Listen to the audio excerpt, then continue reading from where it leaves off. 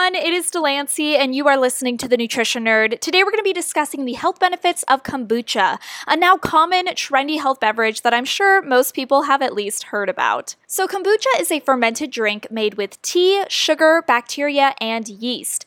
It tends to have a vinegary, maybe tart taste, and it has B vitamins and a number of other healthy chemical compounds.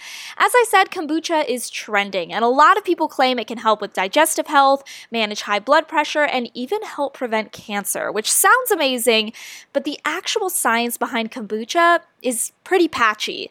According to the Mayo Clinic, there is evidence to suggest kombucha may offer benefits similar to probiotic supplements, including promoting a healthy immune system and preventing constipation.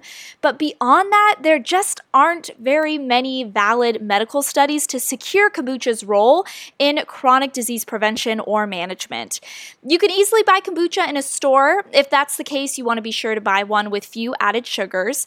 But if you're making it at home, which I know a lot of people do, it's important you do so properly. Contaminated or over-fermented kombucha can cause serious health problems.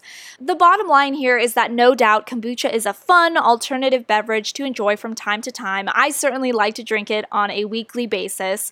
But is it a miracle drink as the media would like you to believe? Maybe. There's a lot of buzz surrounding kombucha, but the evidence for its health effects are still really limited, and that's just the truth, for now at least. This has been The Nutrition Nerd. Hopefully you learned something new today, and I will catch you in the next one.